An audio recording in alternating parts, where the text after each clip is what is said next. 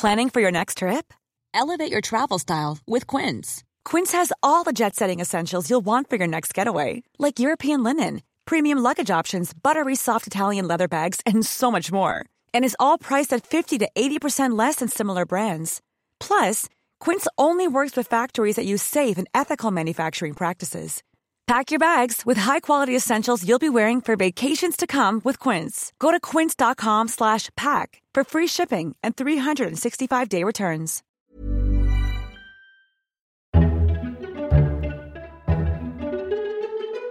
Welcome to FT Politics, a weekly podcast on British politics from the Financial Times.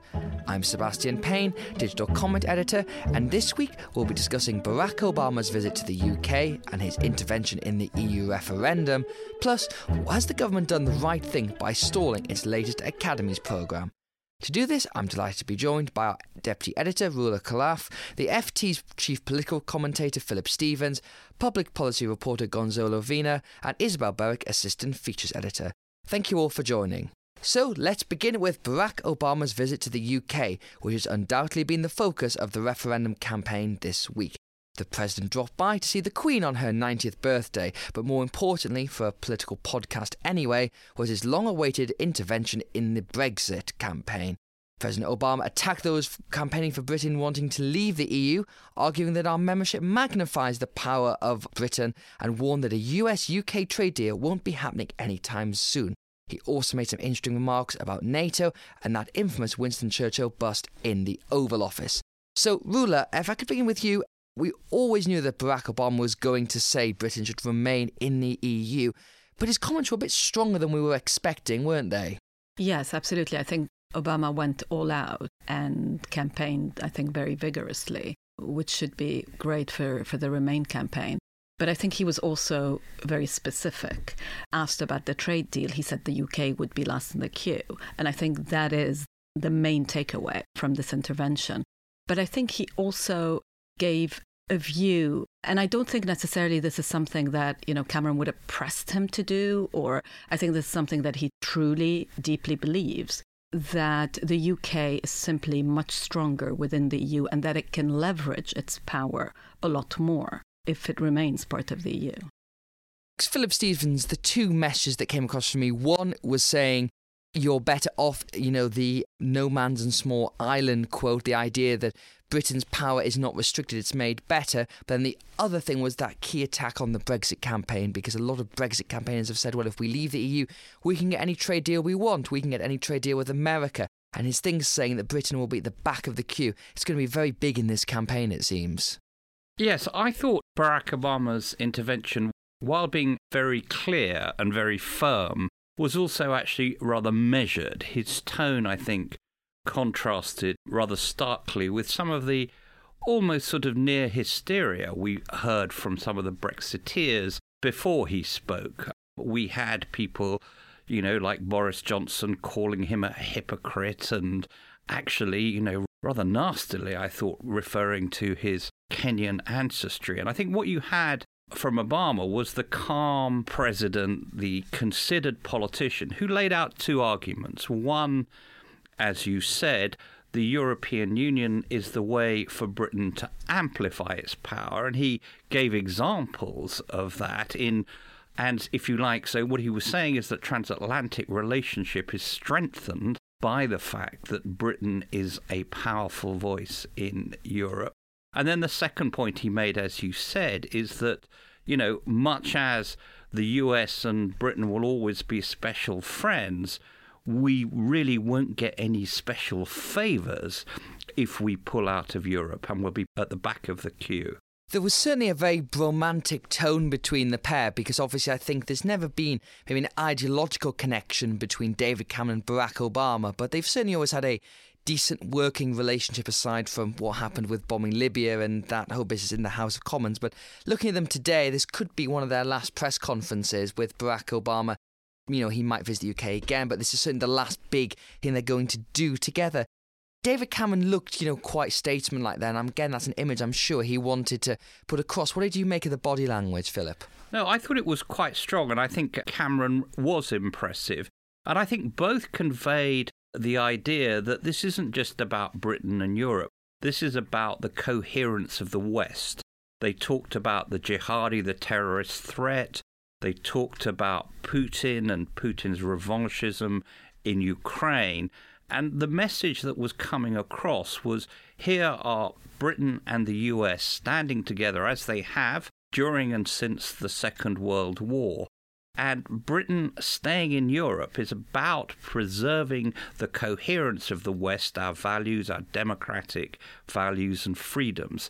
So I thought the two of them actually played that line rather effectively.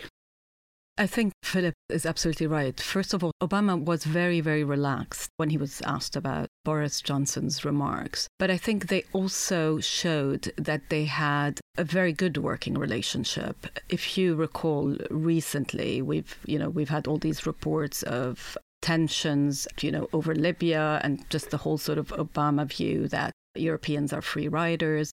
And I think what Obama tried to do here is precisely what Philip is referring to, is to give a historic view and emphasize the importance of Europe for the US and the importance of the special relationship.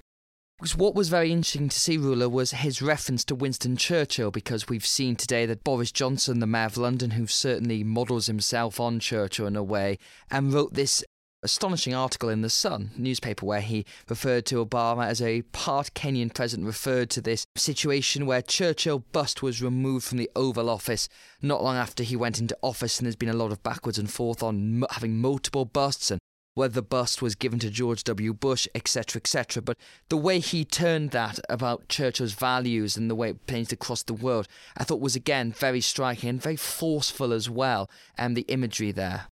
Well, I think he absolutely nailed the Churchill question. But I think what shocks me is that, Boris writes these articles without even researching it, because there was a piece in the Washington Post that explained what happened with the bust and the fact that this was a decision that was taken before Barack Obama came into the White House.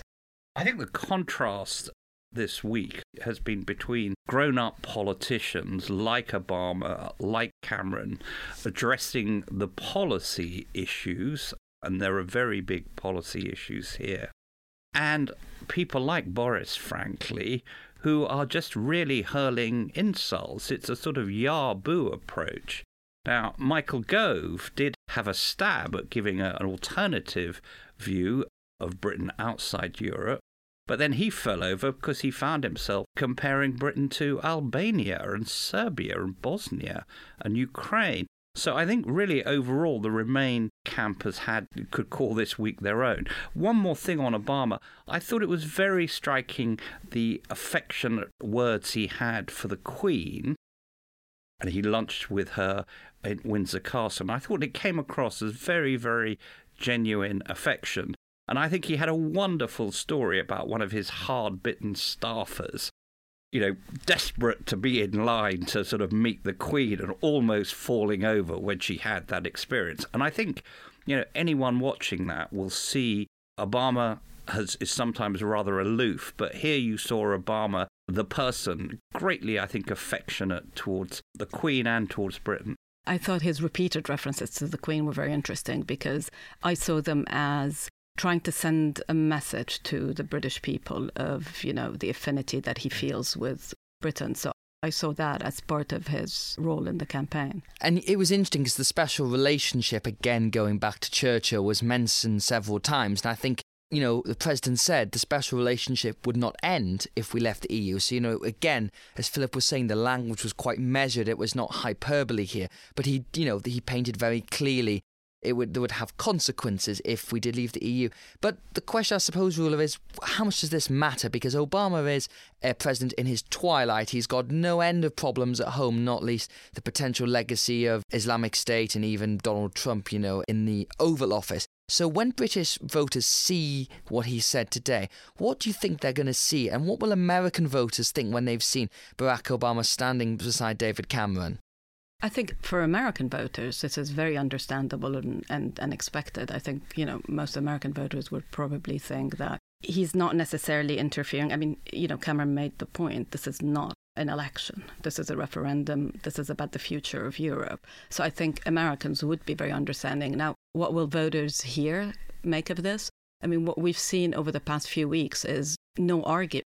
They just dismissed every single argument, whatever it is, and particularly if it comes from the outside. I think it's more difficult to dismiss an argument by Barack Obama because I think there is a special relationship, but I think we'll have to wait and see. I mean, what we've seen this morning from Boris is not very reassuring. I think let's be clear here as well. This isn't a US president sort of coming over and butting in. This is a US president standing. will say he is, though. Well, let's be clear here. This is a US president standing next to the elected Prime Minister of Britain and giving his views at the invitation of the elected Prime Minister. So this isn't him, as Rula said, coming in and barging into a general election. This is at the invitation, and indeed we know, at the urging of the elected Prime Minister of Britain. So I don't think, one can accuse him. I mean, he said, look, candid friends have to offer their advice. And I'm sure that the British people want to hear the views not just of the US president, but of all our friends around the world, of the Australian Prime Minister, of the Canadian Prime Minister, of the New Zealand Prime Minister, the Indian Prime Minister. I mean, the British don't want to shut their ears to what their friends in the world think about this.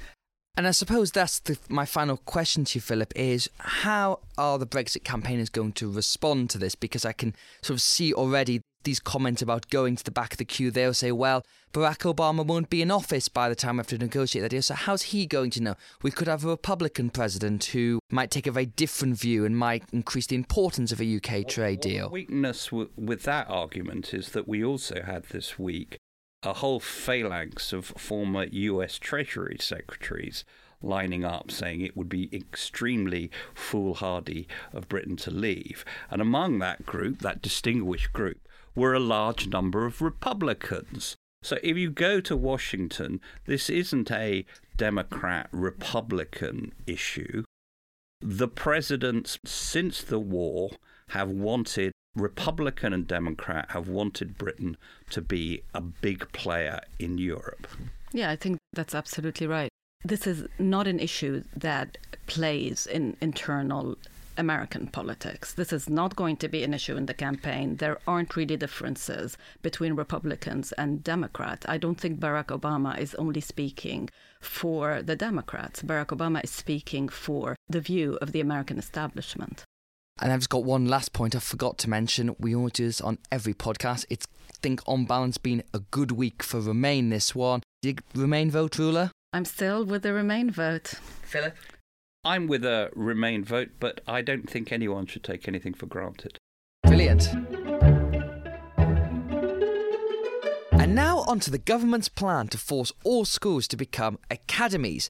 Building up the academies programme has been a key part of this government and the last coalition government's agenda, and they announced plans to turn all schools in Britain into academies in George Osborne's budget last month. But this week, the Financial Times has reported that the programme is being slowed down or possibly kicked into the long grass. So it may never happen, or it might be quite a long way into the future. So what was all this forced academisation about, and what does this mean for the Education Secretary Nicky Morgan? So, Gonzalez, can you begin just by explaining to us what this Forced Academies programme was about and whether it was a good idea? Well, there are about 24,000 schools in the UK. About 17,000 of those are primaries. The controversial area seems to be around the primaries now. We've had about 2/3 of secondaries converting already. And this is basically an effort to just make them all break away from local authorities so that they are run, instead of by their local council, they are run by either a trust or by themselves independently. So Isabel Berwick, as a colleague of mine on the FT's comment desk, I know what your views are, academies are, both as a parent, as an advocate against them. So what did you make of the forced academies policy? It's just another example of the government pushing a neoliberal free market agenda. I was quite shocked, I have to say. I did understand the original reason for academisation under the last Labour government, actually, where there were a lot of bad, failing schools. And I think to release some of those schools and allow them freedom, great idea. I happen to live in North London. We have a great local authority. Both my children are in excellent local authority comprehensives. We work together, all the schools work together, sport, music. It feels very much a community-led thing. And I'm very pleased that we have a sort of separation. Essentially, the local authority is democratically elected. Parents have a say. And I think what struck me most about these plans is that there's a threat that parent governors may go, that these schools will be run by academy chains, which are quite remote, and also regional commissioners. I mean, where is the accountability? I think that's the key thing, isn't it, Gonzalo? The idea that you would just replace local authorities with academy chains. And there's a lot of scepticism about how good these chains of academies are. So these are organisations that run several academies. And they've only really been successful in London as well. The results out of London are much sketchier, if I'm right. Absolutely. I mean, this is the biggest shake-up since the 1870 Education Act. The link between local and school is being broken for the first time. So there are going to be all sorts of issues around standards. How do you ensure that standards are maintained? You know, can the regional school commissioners really deliver that? We're not sure. We're not sure how much power they're going to have, exactly what they're going to be doing. On admissions, how do you ensure that when an academy turns away a kid because they behave badly or, you know, they may have behavioural problems, how do you ensure if the local authorities in charge that they are educated? And local authorities have a statutory duty to deliver that. But of course, as Isabel just said, there are some good stories here. Academies have worked in the government. You know, what can you say about the data of that? Because I think a lot of Conservative spokesmen will say academies are proven to be a success. They're proven to turn around failing schools. You know, how much of that is an overstatement? I think it's a fairly big overstatement. Michael Wilshaw, the head of Ofsted, has said that there are too many academies that aren't delivering. At the bottom, there are some very good ones, and there are many that aren't. And the evidence, to be honest, is mixed at best on their performance. Certainly, anecdotally, I have a lot of friends with children in academy schools. What they seem very good at is very strict uniforms. They tend to have a no-tolerance policy. They have fancy uniforms. They have crests. Does this translate? Not really. And another issue that's a huge amount of concern to many parents is the teachers' terms and conditions. Academies can negotiate teachers' pay. It's essentially, are the teachers happy? They often have quite a high turnover, in my experience and that of my friends. One of the things Gonzalo mentioned was about primary schools here. So far, a lot of the academies have just been secondary schools, and I think, you know, there's a few thousand of them are now academies where, you know, it's a huge jump here. In terms of that, do you think that this will eventually happen? You know, is this just an endless march, or is this a real stumbling block for the government, do you think? I think the issue with primary schools may be a stumbling block. There are so many primary schools, each of them is a little microcosm. Some of them have only 200 pupils or fewer in the countryside. I think there may be bigger groupings to be had in terms of grouping primary schools together. But I think if they'd just stuck with the secondary school plans, that might have been one thing. But they've just bitten off more than they can chew. I think you could possibly be right. I mean, one thing that we shouldn't forget is that the government has said this is a 6-year programme. It's not going to happen next week. When I've spoken to the department, they are not giving a time frame for when there's going to be any legislation in place. So it's run into trouble now. There's been some opposition from the Tory backbenches. But it's a long-term plan. You know, we've got Brexit to get out of the way. We don't quite know what shape the government's going to be in over the next few months. So I suspect it's getting bogged down in the immediate future, but I wouldn't doubt the resolve to kind of push this through. I suppose this is what's the interesting political element of this, is the idea that the Prime Minister's operation, number 10, is all focused on fighting the EU referendum with Barack Obama in the country, as we discussed earlier on this podcast. You know, this is where all the focus is at the moment. And this is a big policy. I think none of us would disagree on that. And introducing this in a budget to sort of maybe brush over some of the questionable growth figures and other things, it seems like a bit of a political miscalculation here. And this is not the first thing this has happened, you know, that everyone's thinking about the EU referendum and not about domestic politics. Yeah, I mean, it was, as you say, it was presented in the budget when there wasn't much money to spend on anything, when there wasn't much to celebrate. And it was interesting that it was briefed first by the Treasury, not by the Department of Education, this policy. And, you know, if George Osborne was the main backer, he's not there now. It's all down to Nicky Morgan. But as I say, I really think this is, they've got several years to kind of push this through. And once, you know, if the party's in a stronger position after June the 23rd, then I think they can start building on that.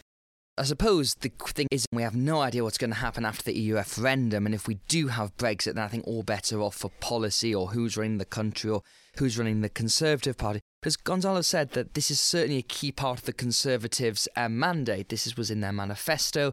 This is what they're going to want to do here. You know, for those like you who feel they are not the right thing, what can you do to sort of stop this from happening? And do you ever think there's going to be any case for enlarging academies? I think realistically what may happen is that some successful local authorities, like my local authority, Camden, will probably turn itself into an academy chain. I believe something similar has already been done in Hackney. I think that may be the way forward for those of us who don't love academies run by businesses or religious groups. I think there's an expertise in local authorities that could be transferred. I think I'm accepting that this is going to happen, but I'm still kicking against it.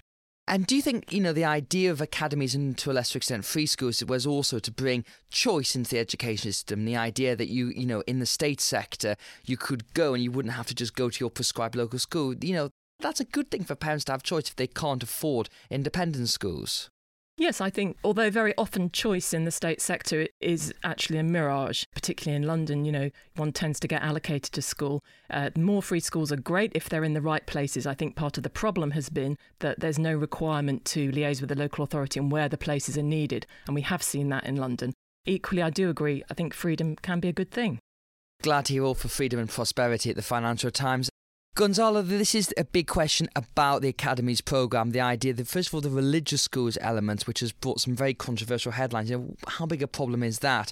And also the planning about where they're actually happening, because I think everyone would agree there's a need for more schools, better schools, more school places. To what extent are academies just going and building them without actually thinking about where they need to be? I don't think there's a huge amount of evidence of that, and most of the dynamic is about taking over existing schools. One thing I would add that's very interesting, this point about the local authorities turning themselves into trusts. My worry with this is that they will end up having the worst of both worlds, where you've got the same people effectively running a group of schools without the democratic kind of counterbalance or the democratic checks on them that they have at the moment. This is one area of concern where I'm not sure what's being achieved. And then you get into all sorts of other problems when these kind of quasi-governmental bodies are left on their own. You start getting big pay differentials and all these other issues that you see.